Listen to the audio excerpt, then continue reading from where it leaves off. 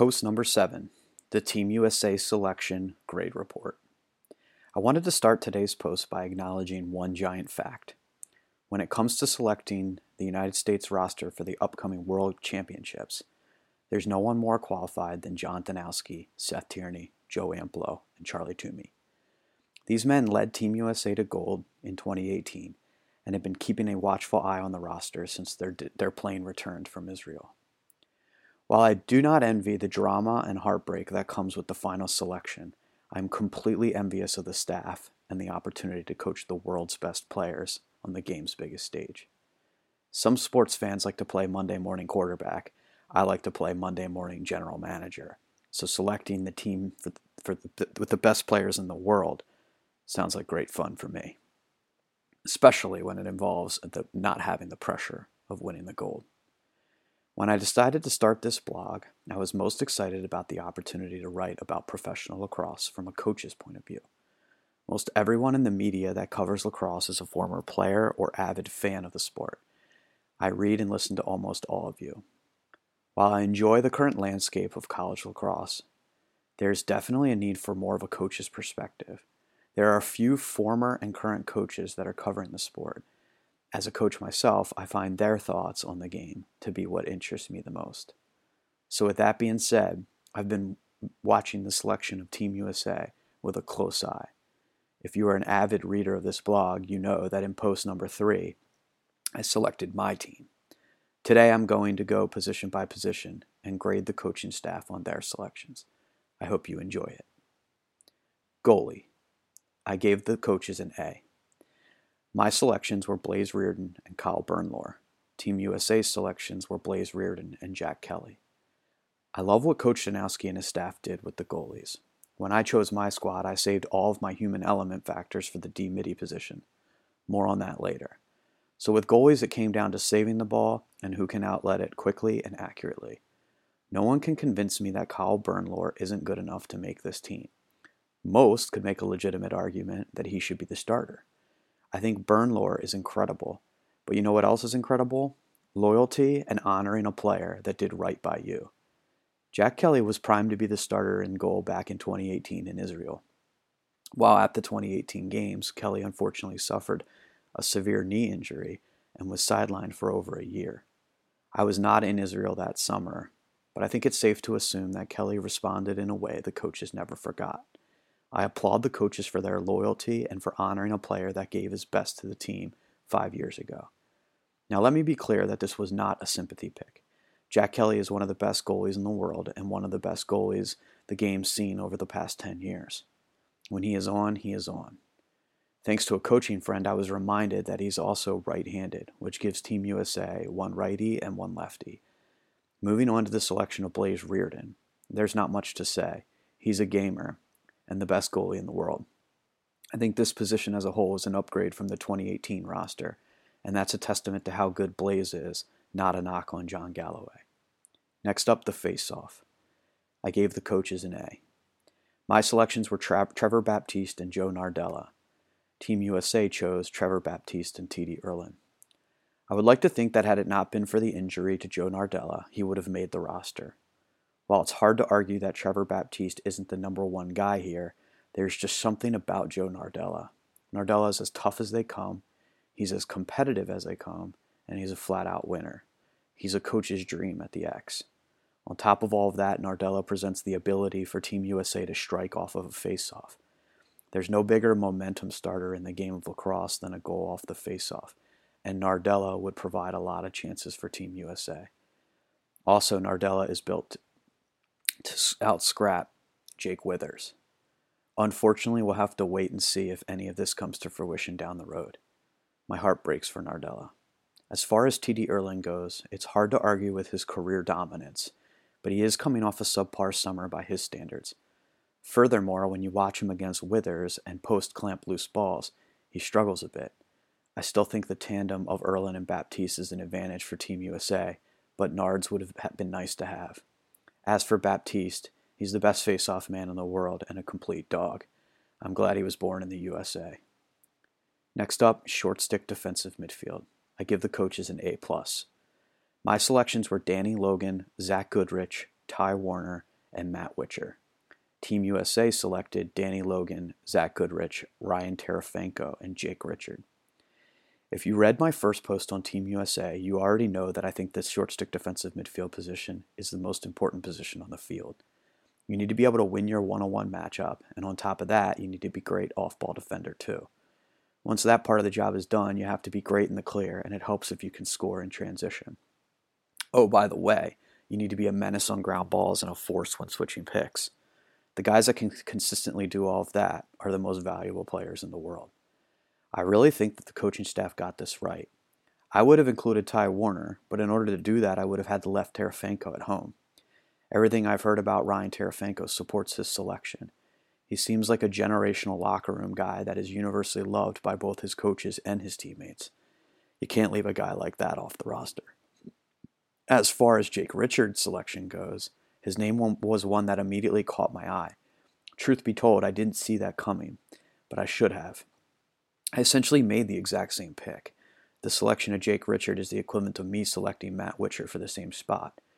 Richard is underrated and tough as nails. He checks a lot of the boxes for my selection criteria, including being as competitive as they come and being a coach. He's also 100% Joe Amplo's guy, which I think matters too. I told my readers in my first post about Team USA that if I was going to coach one game for the gold medal, I'd take Matt Witcher. He is my guy, and I know exactly what I'm going to get. Well, Jake Richard is Joe Amplo's guy, and he's coaching the team, not me, and I love it. Zach Goodrich and Danny Logan are as good as it gets, and if Team USA wins the gold, I believe these two guys are going to have a lot to do with it.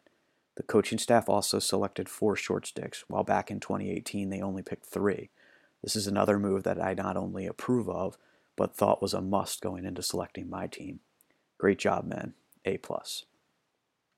Next to the defense, I also gave the coaches another A+. My selections were Matt Dunn, Jack Rowlett, Liam Burns, Eddie Glazner, Mike Earhart, and Jake Bernhardt.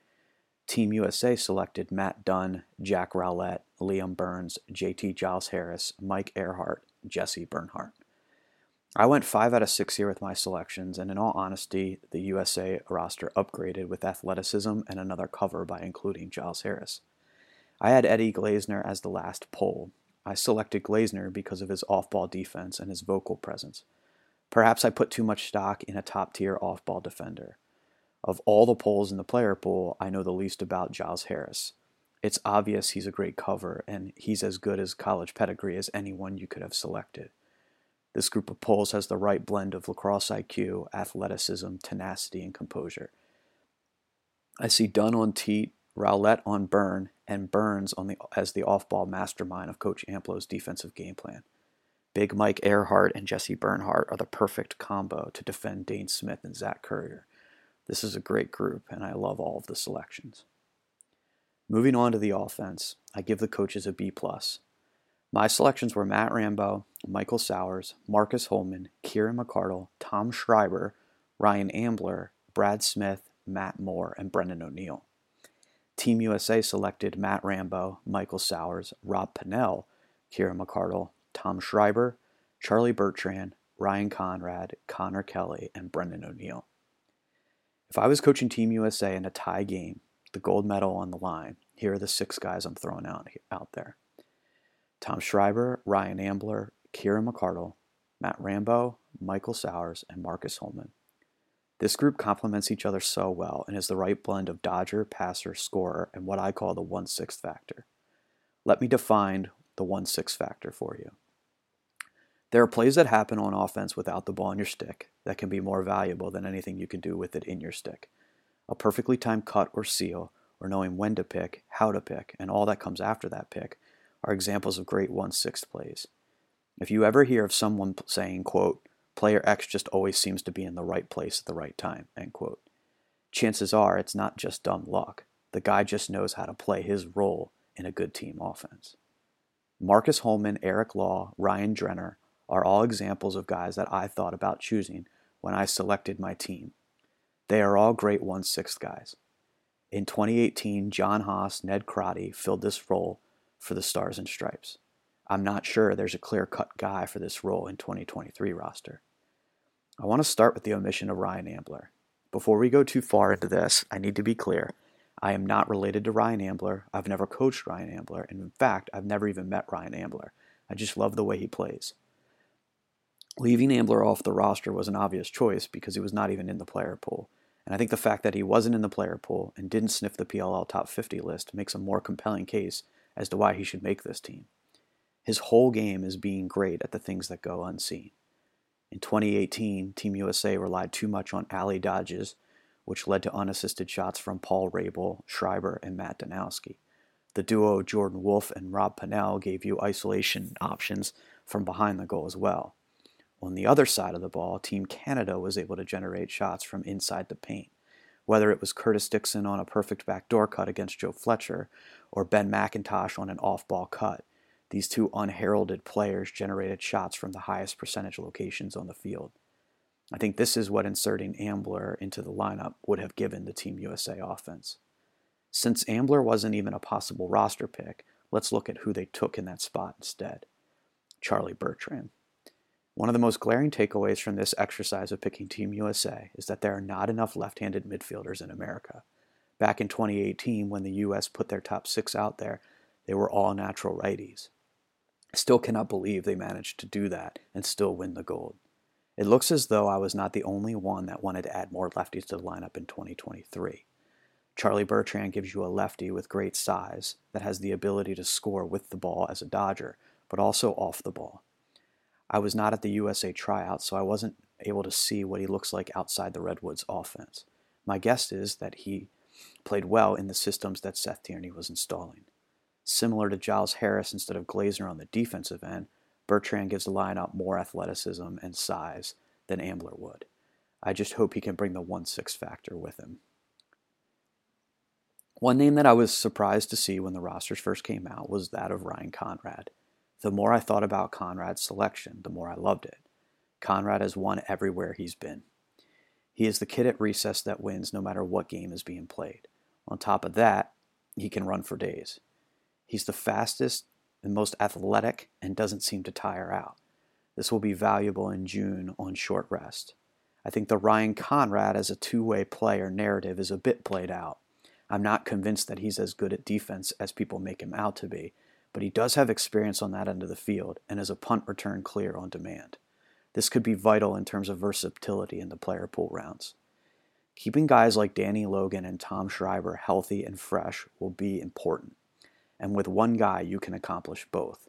On the offensive end, Conrad's going to garner attention as a Dodger, and by the end of the summer, he had developed crazy chemistry with Kieran McArdle off the ball.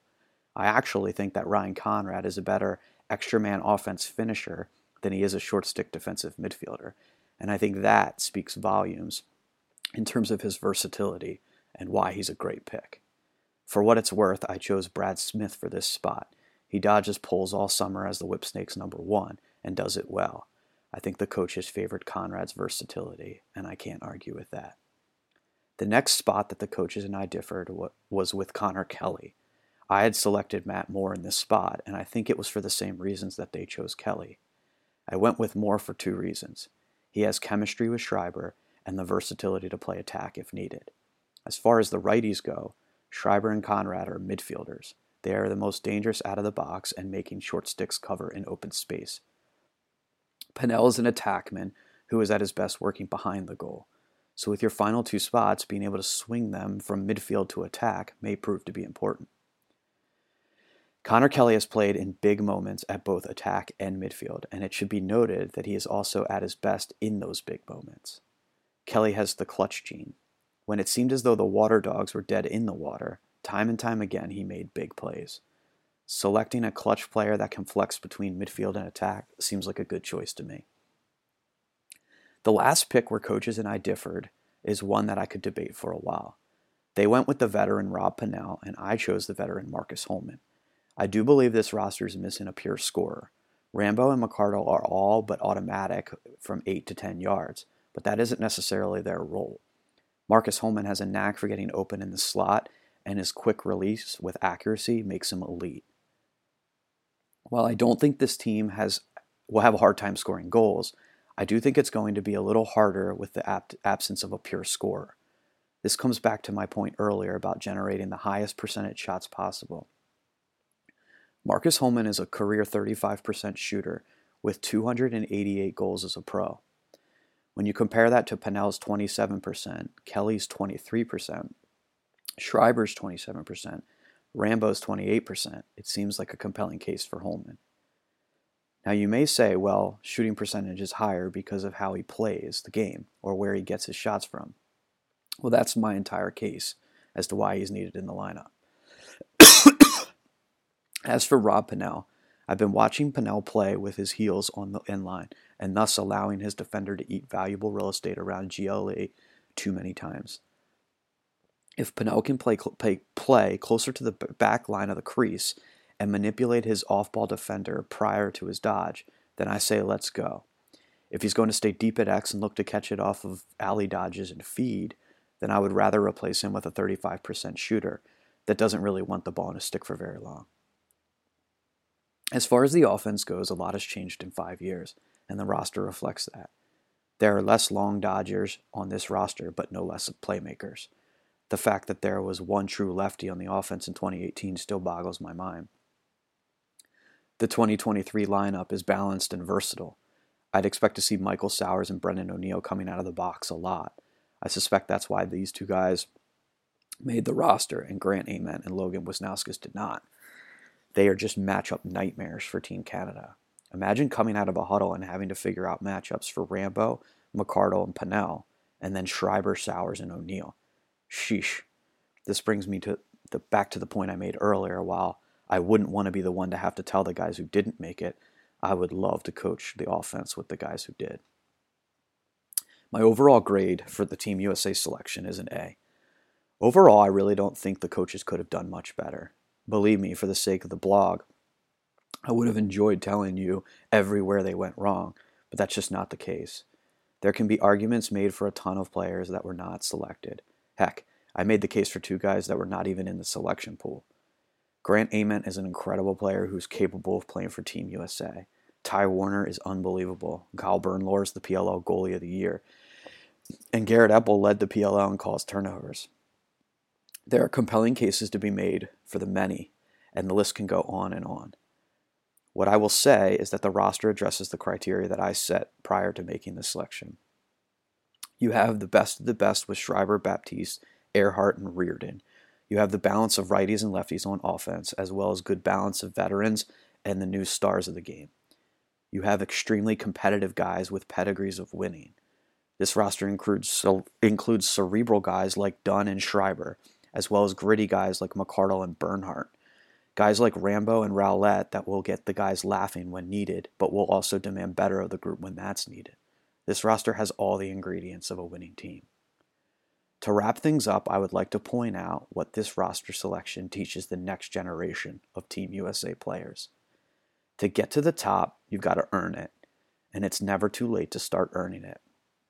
The Ty Zanders recruit rankings, the PLL Top 50 list, and ACC scholarships are not the end-all be-all. Oftentimes, they don't even get it right. This roster has 2 players from Marquette, 2 players from Albany, a player from Merrimack, and a player from St. John's on it. In addition, Trevor Baptiste was originally committed to Franklin and Marshall, and Rob Pennell to Quinnipiac. So if you are a young kid out there with a dream of making Team USA, keep working and keep chasing your dream. You may not be a premier club team, or maybe you just got cut from one of them. Maybe you're the only kid in your town with a lacrosse stick and a dream. This roster and the coaches who selected it are telling you loud and clear, keep dreaming, keep working, and down the road, you may just earn yourself a spot on Team USA. Yours in lacrosse, Brandon. Looking ahead, in my next post, I'm going to look back at the 2022 year in lacrosse.